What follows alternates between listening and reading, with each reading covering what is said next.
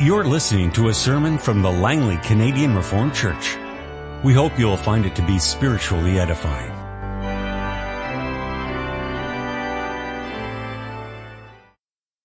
Scripture reading this morning is taken from the book of John, chapter 3, starting at verse 16 to 36. For God so loved the world that he gave his one and only Son, that whoever believes in him shall not perish, but have eternal life. For God did not send his Son into the world to condemn the world, but to save the world through him. Whoever believes in him is not condemned, but whoever does not believe stands condemned already, because he has not believed in the name of God's one and only Son. This is the verdict. Light has come into the world. But men loved darkness instead of light, because their deeds were evil. Everyone who does evil hates the light, and will not come into the light, for fear that his deeds will be exposed. But whoever lives by the truth comes into the light, so that it may be seen plainly that what he has done has been done through God. After this, Jesus and his disciples went out into the Judean countryside, where he spent some time with them and baptized.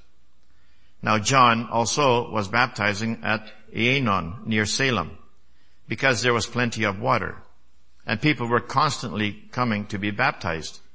This was before John was put in prison.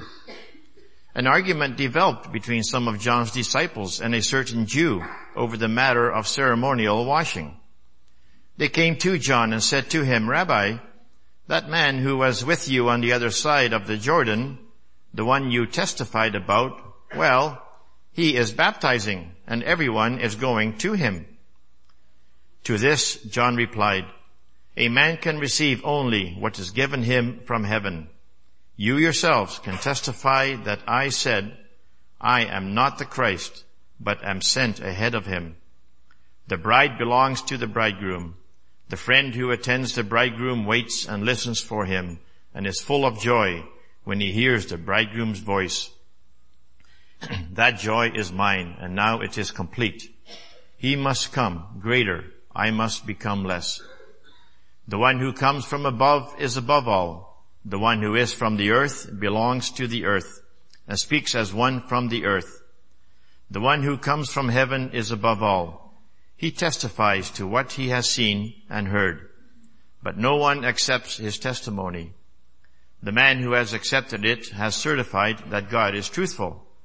For the one whom God has sent speaks the words of God, for God gives the Spirit without limit. The Father loves the Son and has placed everything in his hands. Whoever believes in the Son has eternal life, but whoever rejects the Son will not see life, for God's wrath remains on him. The text for this morning's sermon is Lord's Day 7 of the Heidelberg Catechism. Are all men then saved by Christ just as they perished through Adam? No. Only those are saved who by a true faith are grafted into Christ and accept all his benefits. What is true faith? True faith is a sure knowledge whereby I accept as true all that God has revealed to us in his word. At the same time, it is a firm confidence that not only to others, but also to me, God has granted forgiveness of sins, everlasting righteousness, and salvation out of mere grace, only for the sake of Christ's merits. This faith the Holy Spirit works in my heart by the gospel. What then must a Christian believe? All that is promised us in the gospel, which the articles of our Catholic and undoubted Christian faith teach us in a summary. What are these articles? I believe in God the Father Almighty, creator of heaven and earth. I believe in Jesus Christ, his only begotten Son, our Lord. He was conceived by the Holy Spirit, born of the Virgin Mary, suffered under Pontius Pilate, was crucified, dead, and buried.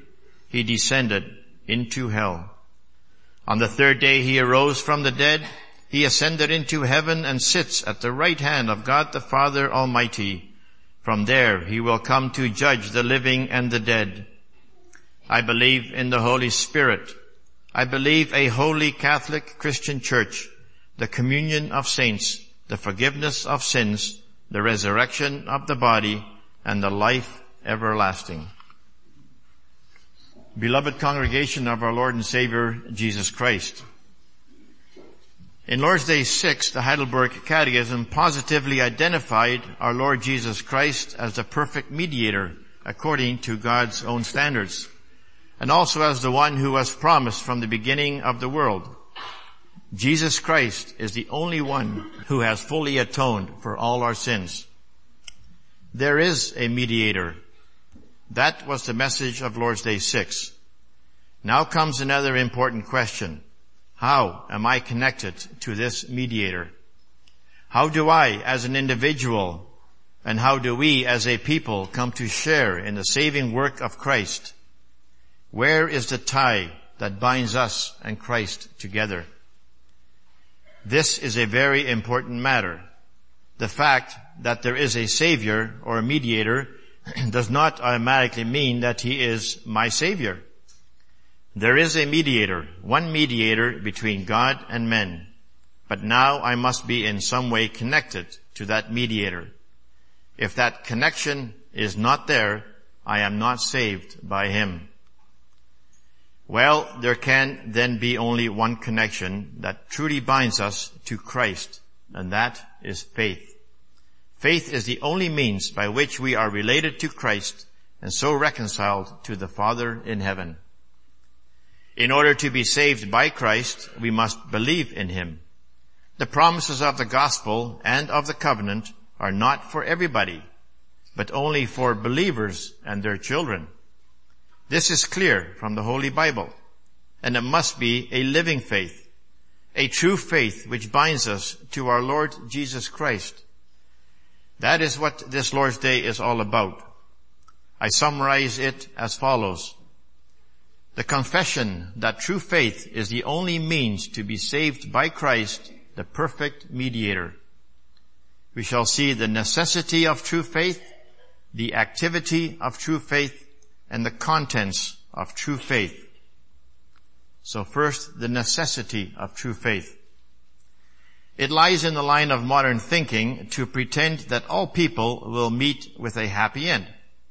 Many people feel that if there is such a thing as salvation, it should be given to all people without distinction. The first question of this Lord's Day, are all men then saved by Christ just as they perished through Adam? Is for many a rhetorical question, and they would answer, of course. If we all fall in Adam, we all rise in Christ. This is the teaching of universal atonement. The idea is that all people will be saved, regardless of faith and the fruits of faith. In the end, we'll all make it. People speak this way not because this is what it says in the Bible, but because it just seems more fair to them. It is a matter of feeling and of solidarity. If all fall, all rise. Others do not dare to go so far as to say that all people will be saved indiscriminately. But they do say that everyone can be saved, if only they want to be saved. Christ paid for the sins of all people, and now it is up to every individual to decide whether he will make use of it or not.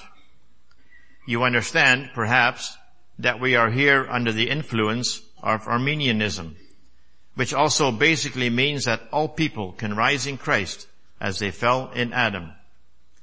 Now this first question and answer does not deal so much with the question whether all people are saved or not. The real issue of this Lord's Day is that only true believers are saved by Christ. This Lord's Day speaks about faith and establishes in the first place that faith is necessary to be saved. The point of the first question and answer is that to be saved, one needs true faith. Let us establish this clearly from the Word of God. One of the references given under the first question and answer is the famous text from John 3, verse 16. For God so loved the world that He gave His only begotten Son, that whosoever believes in him might not perish, but have everlasting life. Whosoever believes in Christ.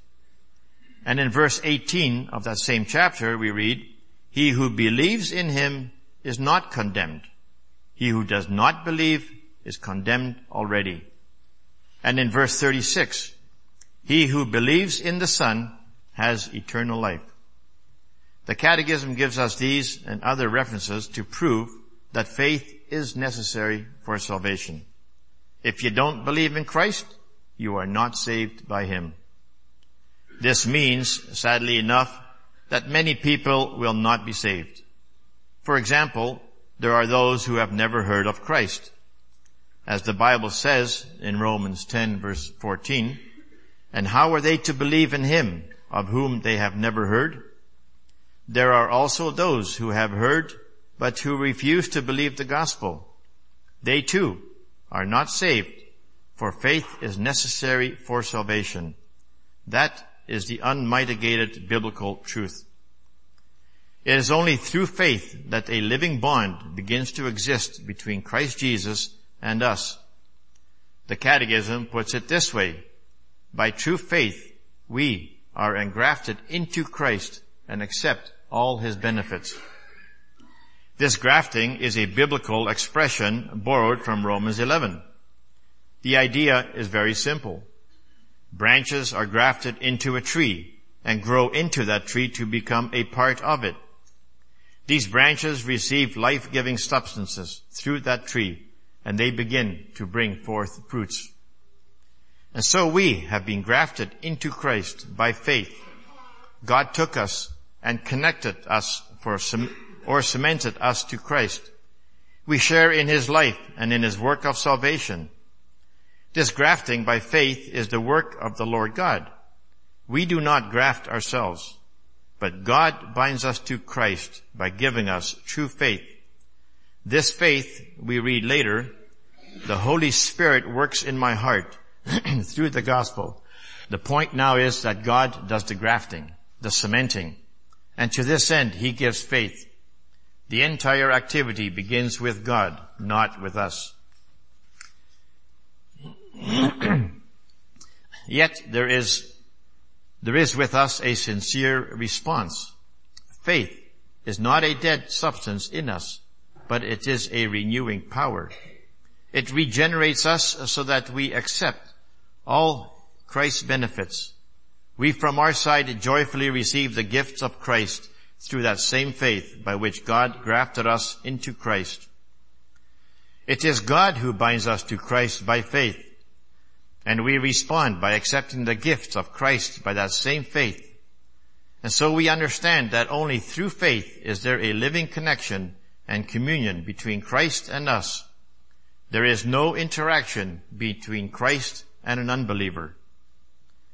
This faith is necessary for salvation.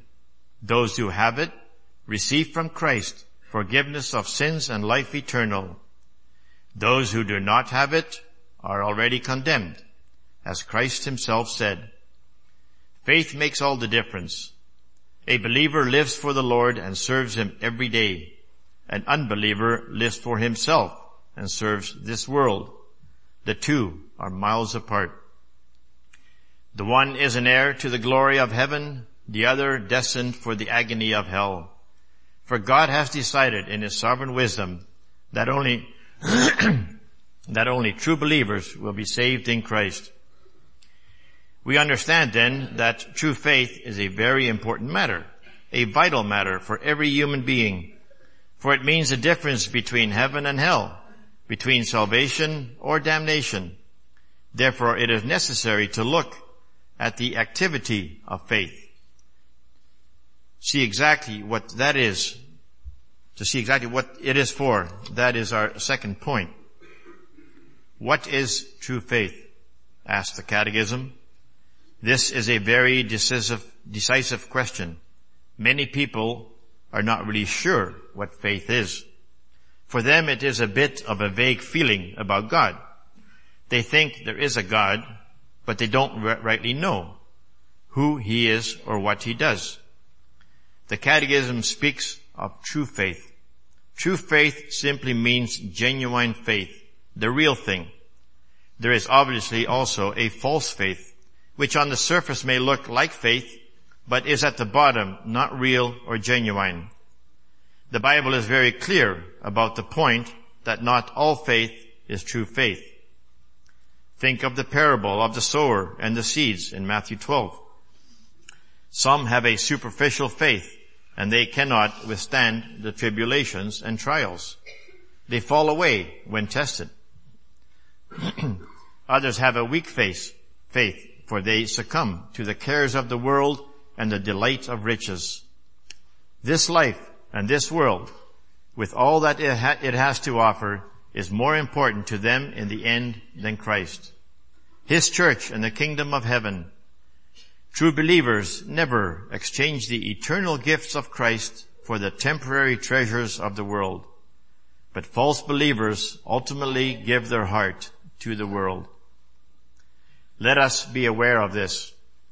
True faith is the living and lasting faith, which first seeks Christ and His righteousness. A true believer is a committed person who does not lose his sense of priority. What then is this true faith? The Catechism speaks of it in terms of being both a sure knowledge and a firm confidence. True faith is firm and sure. It is the opposite of doubt. Believers do not waver or wander about in uncertainty. They know for sure, and their confidence is firm. The first activity of faith is one of knowledge. The Catechism speaks of a sure knowledge. A believer knows something for sure. What does he know for sure? I accept as true all that God has revealed to us in His Word, says the Catechism. The believer says, I know for sure that God's Word is true. Faith is always a scriptural faith based on the Bible, directed to the Word of God. Faith is not to accept what people tell you, even if these people are office bearers. Faith is rather to accept what God tells you in His Word. Faith is to accept the Word only because it is God who said it. The believer says, I know that all that God has revealed in the Bible is true. With the believer, there is no doubt as to any part of Scripture. He says, I believe the entire Word of God from cover to cover, as containing the truth of God concerning all things. Yes, the Word is sure and true. And the message of the Bible is, we remember that Jesus Christ is the one Savior, the only mediator between God and man. The believer accepts this positively with his entire heart. Jesus Christ is the Savior given of God. This is the heart of our knowledge and of our faith. The second activity of faith is one of trusting, a firm confidence. I trust that all that is revealed in the Bible is true for me. The knowledge reaches out to the promises of the Word and believes that it is true. The confidence draws it in. It is true for me. Jesus is not just the Savior, but He is my Savior. That is the ultimate statement of the believer. Jesus has granted forgiveness of sins, everlasting righteousness, and salvation also to me. Also to me, not only to others, but also to me. I too am a child of God in Christ. I do not deserve it, and I did not earn it, but He, in His grace, for Christ's sake, did not pass me by. Also to me He gave forgiveness and life. In this I trust every day. If I did not believe this, I would have perished in my tears and strife. But faith is a firm confidence. The hope of faith shall not deceive us. The Savior's words are true and sure. And so one thing becomes clear. A true believer seeks the Word. The Catechism says, this faith the Holy Spirit works in my heart by the gospel. The believer does not have this faith of himself, but of the Spirit by the gospel. And so he will always seek the Word. He will seek the gospel seek the church where the word is faithfully preached. Believers are to be found in the church. Believers must know themselves duty-bound to be living members of the true, that is, faithful church of Christ. For there Christ is truly preached according to the Scriptures, and that is where they belong. Therefore, we uphold in our confession, Article 28 of the Belgian Confession, that everyone is called to join the true church wheresoever God has established it. A true believer who has a living bond with Christ must now also seek the communion of the church that is faithful to the word. Those engrafted into Christ by true faith must now also be living members of his church on earth. When you think of believers, you indeed think of the gathering of the church of Christ by the preaching of the gospel. You think of the administration of the holy sacraments and of the exercising of church discipline, of the communion of saints. That is where Christ is. That is where believers can be found. Unbelievers will not last in the righteous congregation. They do not feel at home there. They'd rather be somewhere else where they can live their sinful lives. But the believers gather joyfully together, and they say that here in the church is the source of our life. Together they confess the rich contents of the Christian faith. We come now to the last point, the contents of faith. There is still one matter left in this Lord's Day. What then must a Christian believe? This is not a question anymore about the act or activity of faith, but about the contents of faith. Must we believe a lot or a little? Is there a maximum amount and a minimum amount? Some churches, for example, say that the clergy, the office bearers, must believe more than the laity, the members. Actually, they suggest people do not have to believe very much. Just do what the church tells you, and you're okay. But the Catechism says that we must believe all that is promised in the gospel. All. That is about as broad as you can get it, is it not? There is no reduction here whatsoever. There is no addition either, as some have done by coming up with non-biblical doctrines which were made mandatory. This is the typical work of the false church or the sects. We are to accept the total package of God's covenant promises as given in His Word, nothing more, nothing less. And just to make sure that there is no misunderstanding here, we should realize that the word promised does not mean to imply that we must believe only the promises and that we may forget about other matters in God's Word. The meaning is not that you must believe only the promise of salvation while disregarding matters of history or geography as reported in the Bible. The Catechism is not suggesting that at all, for that would be a promoting of Scripture criticism. Instead, the Catechism is saying that we must believe the whole Word of God, the entire Gospel, with all its rich promises. Do not reduce it to a few promises, but see how the Lord unfolds for us in the Bible the history of redemption, the story of our salvation and renewal. It may never be reduced, but it can be summarized. And the Catechism directs us to the oldest known Christian confession. We must believe everything which the articles of our Catholic and undoubted faith teach us in a summary. A summary does not mean that you need only believe the summary. It is not so that the Apostles' Creed is all that we must believe. Some want us to go toward the view that we are bound only to the Apostles' Creed and not the other Reformed confessions. But the churches have also adopted other, more elaborate confessions. These too are all binding for all members. A summary is a brief and basic statement and not an exclusive document.